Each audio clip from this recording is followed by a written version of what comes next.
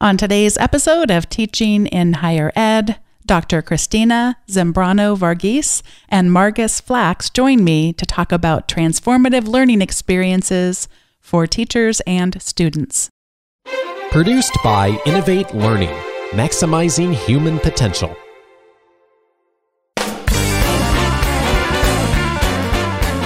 Hello, and welcome to this episode of Teaching in Higher Ed. I'm Bonnie Stachowiak, and this is the space where we explore the art and science of being more effective at facilitating learning.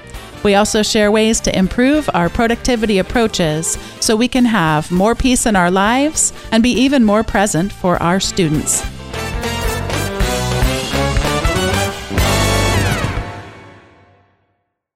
Dr. Christina Zambrano-Varghese is an AQ-credentialed professor of psychology at Rutgers University Newark, and Marcus Flax is a former student of hers, and they're joining me today to talk about their transformative teaching and learning experiences.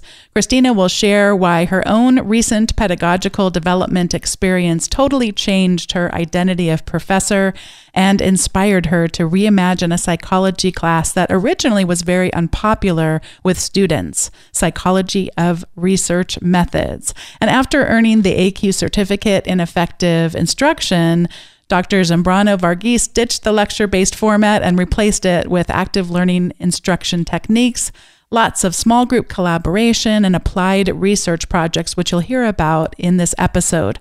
Also joining Christina is Marcus Flax, a senior psychology major at Rutgers Newark. Marcus is also a former student of Christina's, having taken her redesigned Psychology of Research Methods course. He made big strides as a result of the changes that Christina has implemented and has some experiences to share with us about getting to present at academic conferences. Today's guests were introduced to me through my partnership with the Association of College and University Educators, or AQ. AQ believes that all students deserve an extraordinary education and that faculty members play a critical role in their success. AQ prepares, credentials, and supports faculty to teach with practices that improve achievement. This year, I'm working with AQ to showcase and celebrate teaching and learning stories as told by the practitioners who experience them. In this first episode, you'll hear the story of a psychology professor at one of the country's most diverse universities and why she decided to make major changes to one of her courses. You'll also hear from one of her former students who will share how he experienced those changes in the classroom. Christina and Marcus, welcome to Teaching in Higher Ed. Thank you. Thank you. I'm excited to have this conversation with both of you. And Christina, let's start out from the beginning, not the very, very beginning, but let's start with the beginning of how you ended up teaching in a higher education context. Sure. So I was working as a mental health counselor, and it was always my plan to be a counselor and maybe adjunct a class or two a year on the side. And as soon as I got in the classroom for the very first session, I was at a for-profit community college. I was teaching psychology to students who had just graduated from their ESL program. And I knew that I'd found what I was meant to do with my life. So by the next semester, I had quit my full-time job. I started adjuncting anywhere that would have me until I finally landed a position on the teaching faculty at Rutgers Newark. I had a similar entry point in that it seemed so impractical to me at first, because I started as an adjunct as well for a year, and it just was like, this is amazing, but could this actually work, logistically speaking? And so it is something that really kind of hooks you early on from the beginning. Could you tell us a little bit about the students that you serve at Rutgers Newark? Sure. So Rutgers Newark is always known for being one of the most diverse universities in the nation. And that is a word that you can apply in every dimension possible. We have every race, ethnicity, religion, age. Everything that you could imagine. I'm just amazed by the students I get to work with. One of the first questions I ask my students is how many languages are spoken in the classroom. And it's numbers that would blow your mind every semester. Yeah. And Marcus, for you, can you tell me a little bit what it was like in terms of coming to Rutgers Newark? What were you expecting maybe from the student body? And then what do you see when you're there? So when I got to Rutgers Newark, I was a transfer student from another public school, but it definitely wasn't as diverse as Rutgers Newark was. When I was in high school, Rutgers Newark had a bad reputation. because it was Newark, but I've fallen in love with Rutgers Newark just because of the faculty, the diverse campus. Even the community itself has wonderful people in it. And I couldn't have asked for a better school. I wish I had attended there all 4 years instead of just the 2 that I've been there. The institution where I teach, it's a small private liberal arts college, and we went through a radical shift. This isn't something that normally happens in this amount of short of a time, but in 7 years, it went from being a predominantly white institution to an extremely diverse, I would say not as diverse as what you described, just diverse specifically on the racial front. And one of the things I've become obsessed with is the idea of context. How little of it I so often have an understanding of in other people. Just to give you an example of a recent thing that still haunts me, even though I don't think that I actually made a mistake, it was just the horror that I could have really made a mistake, has to do with a class I was teaching where they needed to show the workspace where they work. And this is actually a productivity and personal leadership class that I teach. And so the guy who wrote our book, one of the books that we use, he does say that, we might be working in coffee shops. We might, so our workspace might be our backpack. But I still was just horrified that in my mind, they would have 2 workspaces. They would have, their desk at home or in their dorm, and then they would have. And so it's just been, ever since then, I've heard a couple of stories where, most recently a story where someone talked about that in their Spanish class, their teacher asked them to describe their bedroom growing up. And she had to make up a story about a bedroom growing up because she did not have a bedroom growing up. And I've kind of been obsessed about that. Is that something that either of you think about, just the vastness of the differences in context of people that are being brought together in community to learn, but just how delightful that is, but to me also terrifying that I could make such big mistakes in that area? It's been something that's been hugely eye-opening to me. My master's degree was in multicultural psychology, so I thought that I had a good lens. I thought I was really good at, putting myself in other people's shoes. But I went to a really small liberal arts college, like you described, and the things that I encountered when I was in college are just decades away from what my students are encountering. Last semester, I had a student that was one of the top students in the class, always participating. I was always, blown away by everything that he contributed, but his assignments were always late. And finally, about halfway through the semester, I talked to him and I was like, I don't understand why your assignments are never in on time on Monday. And he said, I was embarrassed to tell you that I'm in a halfway house. I was incarcerated for 20 years and I don't have access to the internet over the weekend. And it just, the stories that some of our students have, we just have no idea about the context that they are still rising to the occasion, despite all these odds that they're overcoming.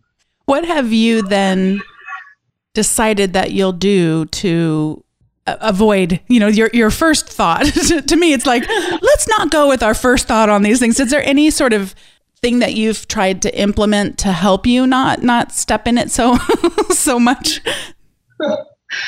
I try to just make my students feel comfortable talking to me before it's too late. I try to, every professor wants to have that open door policy, but I try to just really be really intentional about why that's so important and why you should talk to me and we could work things out rather than after the semester when things are too late. I really, just want my students to feel comfortable, even though these are really big classes that I teach and we may not have that chance to talk one-on-one up front. Yeah.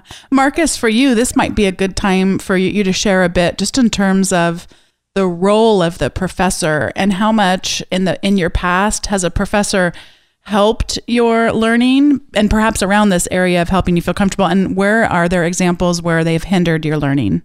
Helped. I say I've been fortunate to, like every professor I've had, not just at Rutgers Newark, at my old school as well. A lot of them have had an open door policy where it wasn't just, hey, if you need anything, come to my office hours. It was always, we're in class right now. You can talk to me at the beginning of the class. You can talk to me at the end of the class.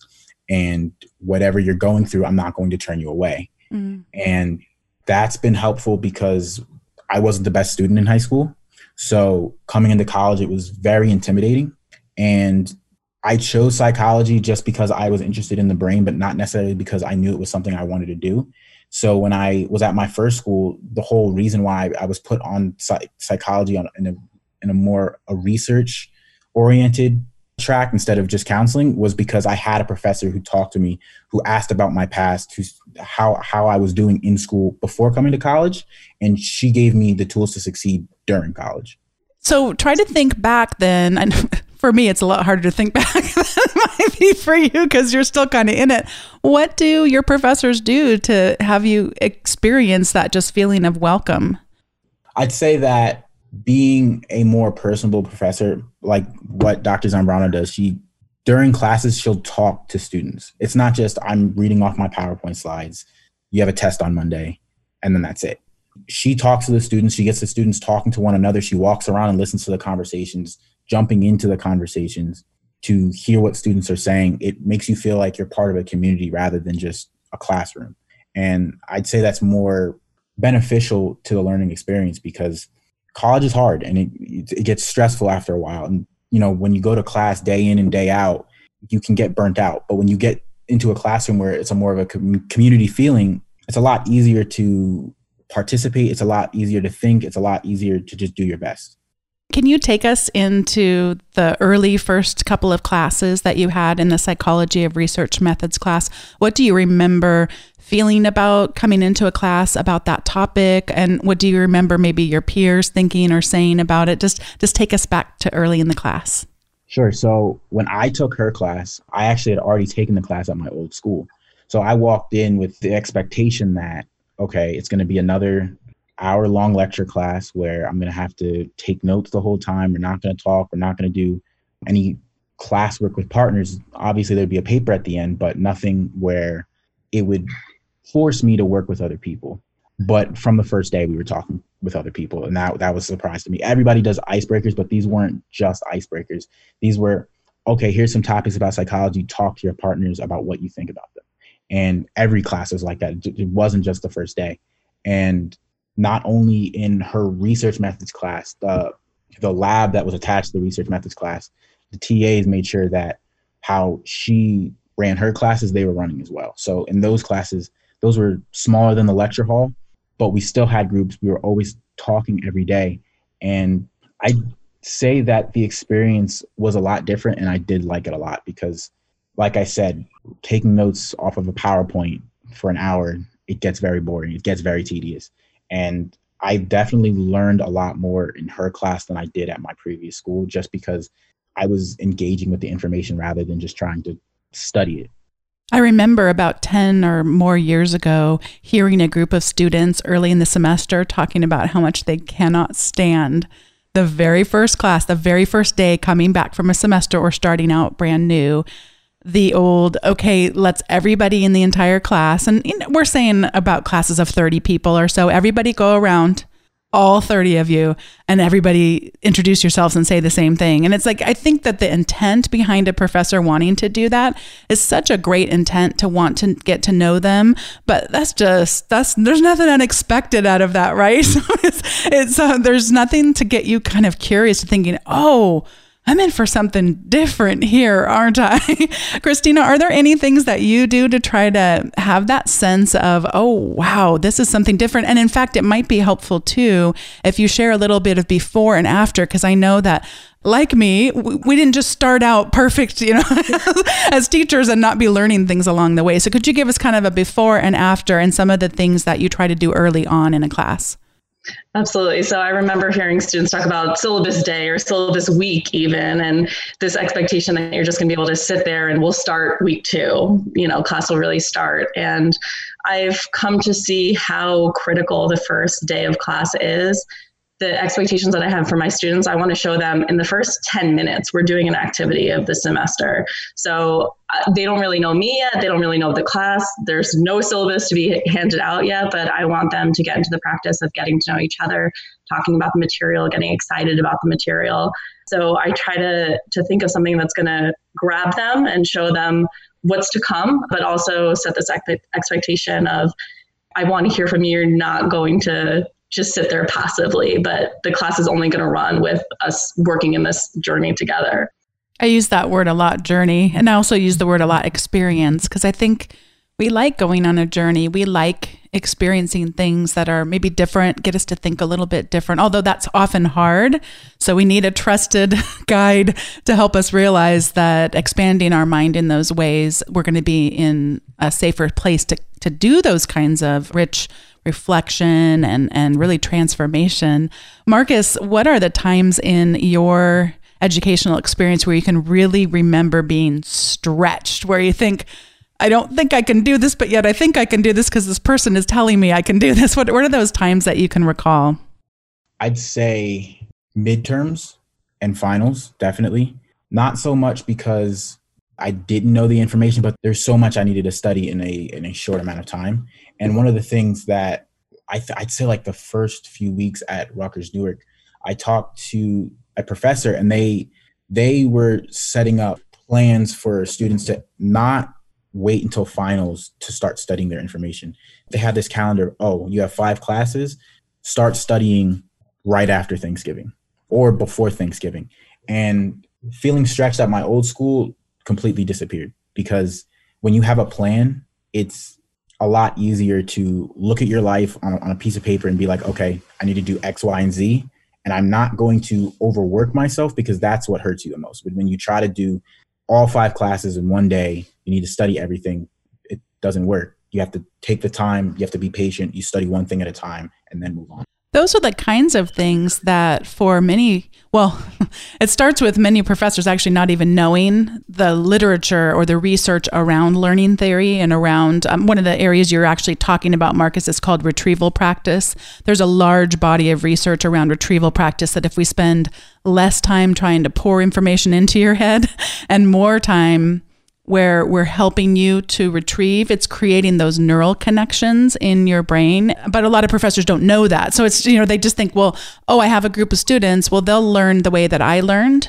And then if they don't, that says something about them. They don't work hard, or they're not trying. I place an intent on a group of people that actually doesn't exist. So that's the first starting point, is just that they don't know. And then sometimes it's that they might know, but then it's just easier, rather than change myself, it's easier to place the blame on someone else when things aren't going well. So if you're not scoring well, it's because you weren't prepared before you came. So it's not my fault, somebody else. But people like Dr. Zambrano, she can look inside herself. So let's go back, Christina, and tell us a little bit about where did you start to notice, specifically in your research methods class, that changes were in order? What were the symptoms, if you will? Yeah, absolutely. So I started out definitely, like you're saying, that I taught the way that worked for me. I looked at my favorite professors and I said, I'll just try to do exactly what they did. And, I was fine in a lecture class, so I'll just do that as well. I noticed that I wasn't reaching everybody by any means. Because the class was feared, there was a lot of stigma around the class. Students were afraid of taking it, so they would push it off to the last semester. And then if students didn't do well, it would delay graduation. So it had really huge implications if students were not successful. And then another thing that kind of prompted me to want to fix things up was academic integrity. So I was just confronted over and over every semester with tons of plagiarism, tons of violations, and going through the whole process of punishing students until I finally had the insight to say, this isn't something that should be punished, right? If I want to teach them academic integrity, why am I treating this as something different than how I try to teach everything else in the semester? So I started to view academic honesty as, I want you to learn what an experiment is. Okay, so if I want you to learn what academic integrity is, I have to teach you. I have to give you the tools. I have to give you a place to practice and work with the information and figure out how to do things correctly. Design activities, design assessments, rather than just, okay, this is my rule and you need to follow it. And that's the end of the story. It's so ineffective. There's so much of that where we just assume people know coming in. And then there's also the thing that even if they know it, no one's really ever helped them buy into it. Like, why does it matter? It's just a set of rules, but they're rules that don't make sense to us. And I remember one of the first books about, like the second or third book I ever read specifically about teaching in higher education is by James Lang. It's called Cheating Lessons. And he starts out all his workshops. This has been an area he's talked about for many moons now. And he talks about, how many of you sped on the way to work today? And it depends where you live. I don't know. Do you commute by car or do you take public transportation? Marcus and Christina, how do you get to school? I take the train. Okay. Christina? I drive. Yeah. So for me, where I am, we have horrible public transportation. So if you had a room of faculty, you'd have most of them who drove a vehicle to get there. I mean, it's not great for the environment. It's not great for our traffic, but, and then you'd have most of them who sped at some point. Cause I think it's like 55 miles an hour in some places, then 65, but the traffic, trust me, it is not flowing at 65. So it's because that rule doesn't make sense to us, right? The traffic, it's actually safer if I go with the flow of traffic than if I were to go, 10 to 20 miles slower than everybody else is driving on that freeway. So that's kind of how it is for academic integrity, right? Have you seen that same thing, Christina, where you're like, maybe they don't know the rules. So that's one thing as a teacher, but maybe they know the rules, but they just never really know why it's important. Absolutely. I would say that a big thing that has improved, I mean, last year I had 0 academic integrity violations despite having the same size classes and the same types of assignments. A big thing that changed is that I don't let them work the night before. So there's assignments chunked throughout the semester. So by the end of the semester, when this big paper is due, they've already done all of the work. They've already put together everything. But a big way that I've kind of got through into that value piece is that I've told my students, anyone can go look up an article and read an article. I can do that myself. I don't care what the article says. I care about your voice. I care about what you learned from it, what you got out of this, how this ties into your own research. So kind of instilling some of that confidence in my students of that what they have to say matters. It doesn't matter if there's grammar mistakes. What matters is the way that they're interpreting the research and getting something out of it. And that process is so important. But I think without lots and lots of practice, they're not going to understand or have that trust in themselves. That whole thing of I care about what you have to say is missing so much of the time. People might care, but actually expressing that I care what you have to say. And I see time after time again an outsized and oversized emphasis on grammar, on proper APA or whatever the citation style is, that actually creates more of a bias around the whole purpose of a paper would be to share ideas or to synthesize research or whatever. But then it becomes like, I can't get rid of this bias around the writing, that it wasn't, according to APA style, or if there were grammar issues.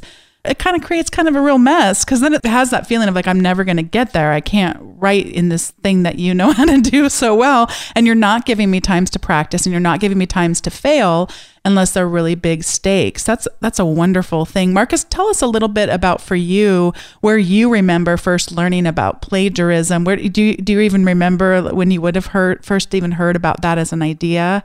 And then kind of your journey along the way in your education of caring about it, not caring about it along the way. I'd say I learned about it in high school, but in high school, it was really just don't copy somebody's homework, don't copy somebody's paper. Mm-hmm. Then you get to college and there's a lot more rules added. And at the beginning semester, the college always sends out the long PDF file of all the academic integrity rules, but nobody reads that. So I'd say a lot of students still just think, oh, don't copy somebody's homework, don't copy somebody's paper. But those academic integrity rules, there's a lot more within those rules, and then people will break them. And I know people personally who have broken them, but didn't even realize that they were breaking. So then now they're mad at their professor, now they're mad at their school, and it just creates this conflict between students and the academic community to the point where they're just trying to graduate and not be penalized because they messed up for something they didn't know about. Mm-hmm. Mm-hmm. So I'd say my journey with academic integrity it's been good, because especially in psychology, a lot of professors really harp on that, because at the end of the day, the professors themselves might be researchers, and it's a very big deal to plagiarize in the academic community. But I know for a lot of people that aren't psych majors, that are just regular like business majors or art majors, they know what plagiarism is, but they don't understand the full realm of academic integrity. Yeah, there are a lot of rules around it. And if rules don't make sense to some of us, at least I know for me, don't always want to follow them. So we need the time for practice. We need the opportunity to know that people care. Part of this writing, part of this research is to form a way of expressing our ideas. But it's a long path to get there, and we can't just go from start to finish. And that's a wonderful... Dr. Zambrano's class was the first class where the plagiarism rules were really broken down, and the way papers were supposed to be written without plagiarizing someone. It was the first class where I've ever seen it. Most the classes I've been in, they threw the APA book at us and said, here, these are your rules, follow them, and that's it. Yeah, and I still bristle. I don't get overjoyed at the APA style book. I know that it's there, but I don't love it. Yeah. I do love the idea that someone would care about my ideas, though, and then that I could. It's a ways to get there. It's not the only thing. That's a wonderful thing to emphasize. Marcus, before we go to the next part of the show, I would love to have you talk a little bit. I was surprised to learn that you actually took the work that you did in this class and were able to present it at a conference. I say that I was surprised because that's pretty unusual, at least where I teach. That's not common that someone would actually get to take the learning from a class and get to go to a conference. I mean, that's a pretty big deal. I don't know, is it a big deal there? Is it something that happens all the time, or is it unusual there? And maybe tell us a little bit about that path. Yeah, sure. So it's not completely unusual. They do have undergraduate research day in the spring, but this conference was an outside conference separate from the university. It's the Black Doctoral Network. They had their annual conference in Newark this year. And I took what we did in our research methods classes. We wrote up proposals, and it could be on anything you wanted.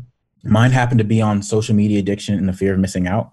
What I looked at was that there was a lot of research that had already been done on social media addiction and the fear of missing out, but there wasn't a lot of research looking at what mediated the relationship between the two. So I looked at variables such as self-esteem, social capital, and social seeking behaviors. They're called affinity seeking behaviors.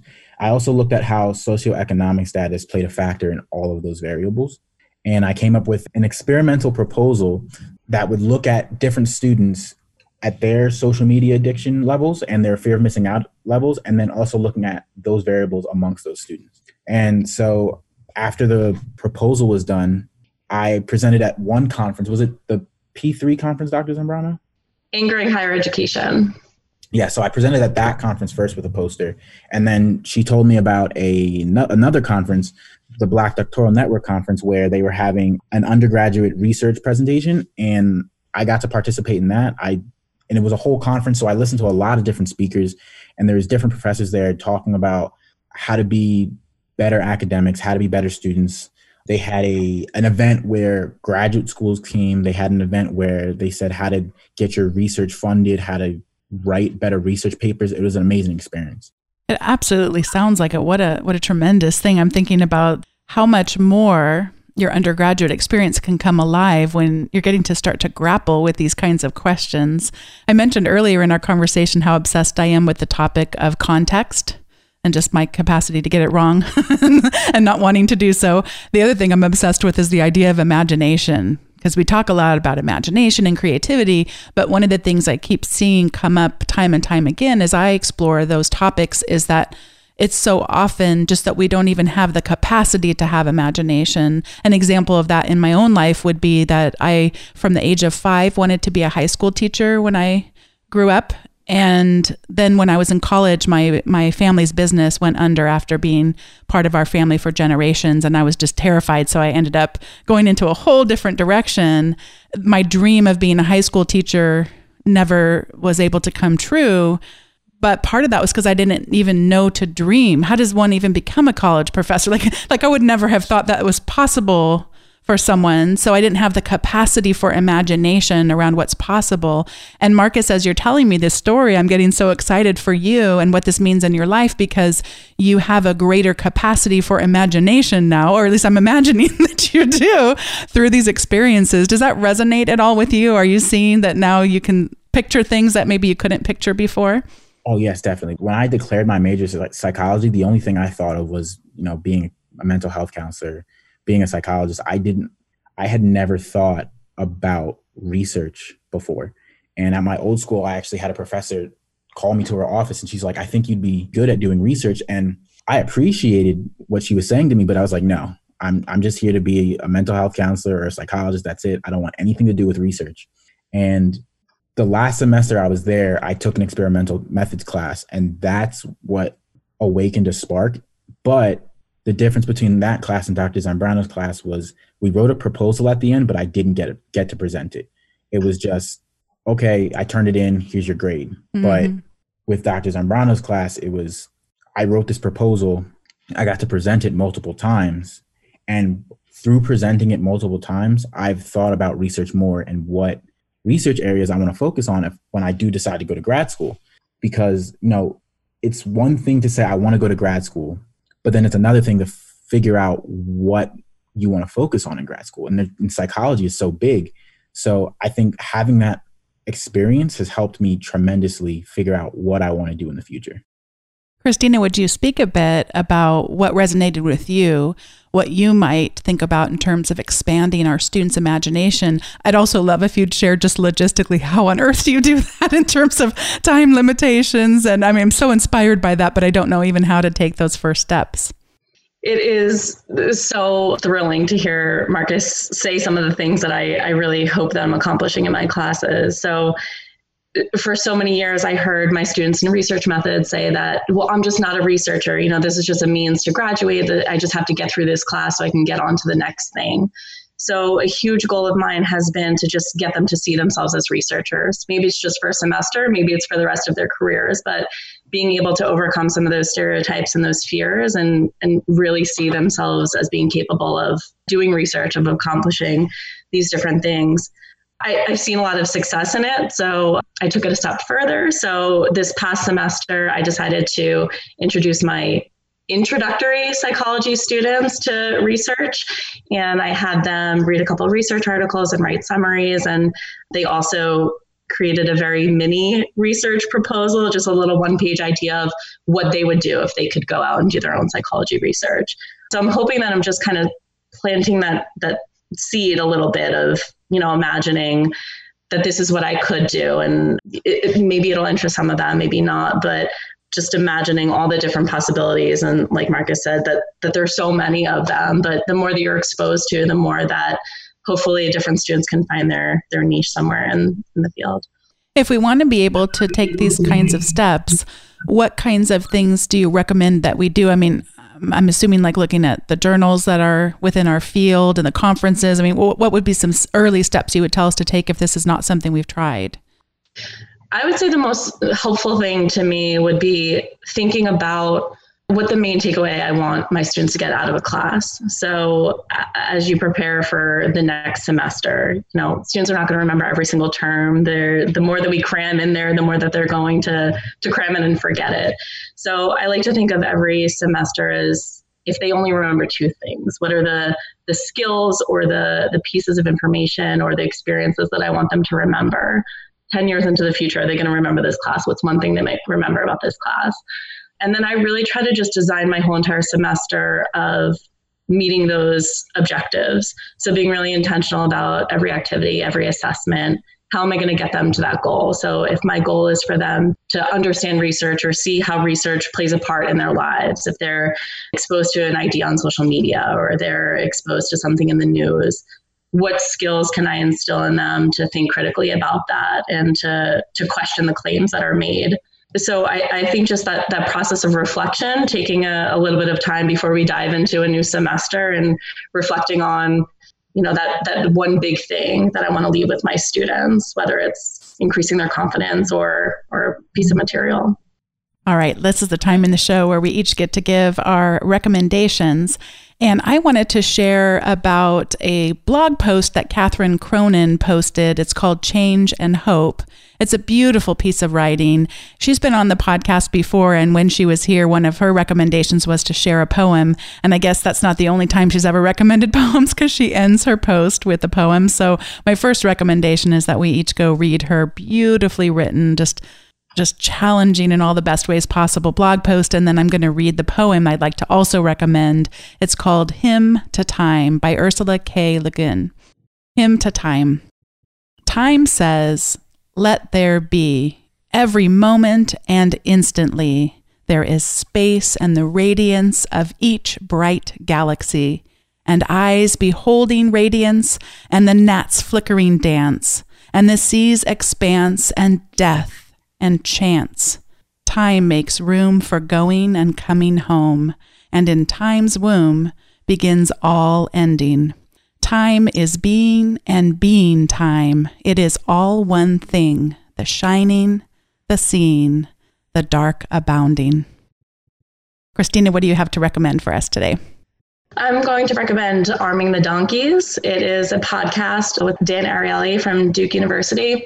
He's a behavioral economist, and I'm recommending this podcast because, one, I just really enjoy listening to these really brief, informal snippets of research. They're really short, 5 to 15-minute introductions to a project that a researcher is working on. But I've also started to weave them into my classes a little bit and getting students excited about just this one really interesting idea. And then we can break it down more deeply and think about how the researcher got to making these pretty interesting claims. Yeah, that's awesome. I love it. Thank you so much. I did not know he had a podcast. I have heard him on other people's podcasts, but how nice to know that he's got one of his own and that we could integrate with our teaching too, because I always think that that's phenomenal. So thank you so much for sharing that. And Marcus, what do you have to recommend today? I'd recommend to not just students, but anyone as well, starting a bullet journal. You know, we go through the day, we're on our phones a lot, we're on computers a lot, and we have so many things to do. We have thoughts in our head, and bullet journaling has allowed me to get everything out of my head at the end of the day, at the beginning of the day, and, you know, organize my life on a piece of paper and look at it, see where I can make changes. And it's not just a to-do list. You know, I write down my thoughts in the day there. If I have a good idea, movies I want to watch, books I want to read, it's something that I have found beneficial this last semester. And I'd say writing in general has changed my life completely. Do you remember when you first heard about the idea of doing a bullet journal? I would say maybe my second year of college. And I started it, but I didn't really get into it because it takes time. You have to have patience to do it. You have to sit down and think about how you want the journal to work for you. You can go on YouTube and look up all the different styles to do in a bullet journal, but it has to be something personal to you, so you actually sit down and work on it yourself.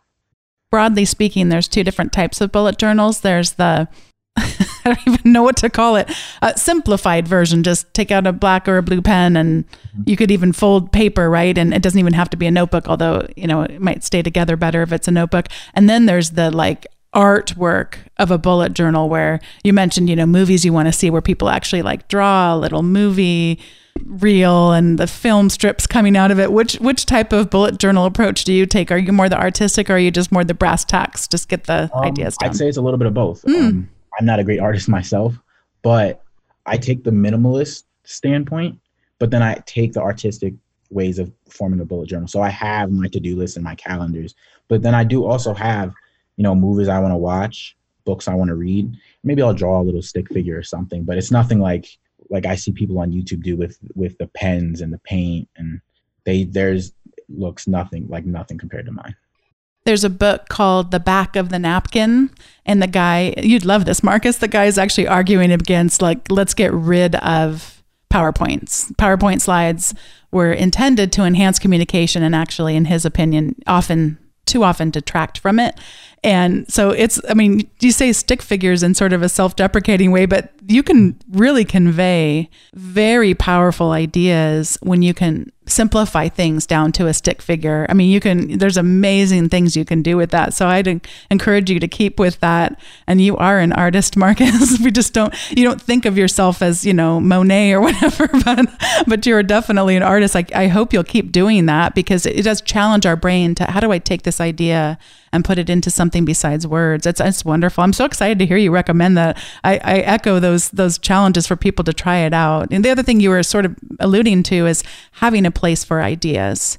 I talk a lot. I have a book that by the time this airs will have already come out about productivity. So I'm all about closing loops, like checking boxes off. I did it. But one of the things I'm really seeing is the importance of having open loops. So an open loop of movies I might want to see, I don't have to check off all those boxes. In fact, it's a place where I can put new ideas.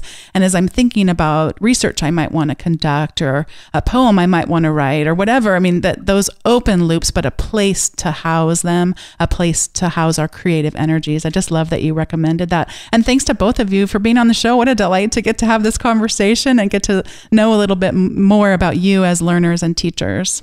Thank you for having me. Thank you so much for having us, Bonnie. Thanks once again to Dr. Christina Zambrano-Varghese and Marcus Flax for joining me on today's episode of Teaching in Higher Ed. If you want to learn more about the episode, see those show notes, you can visit teachinginhighered.com. teachinginhighered.com/297. There'll be links to information that we shared about on the episode. Those links are also in your podcast player, by the way, wherever those show notes are held, they're available. And I mentioned during the recording about my new book. It's called The Productive Online and Offline Professor. You can learn more about it on the homepage of teachinginhighered.com. Scroll down a tad bit and you'll see information about the book and also links to where you could check out for purchasing information. Thanks so much for listening, and I'll see you next time on Teaching in Higher Ed.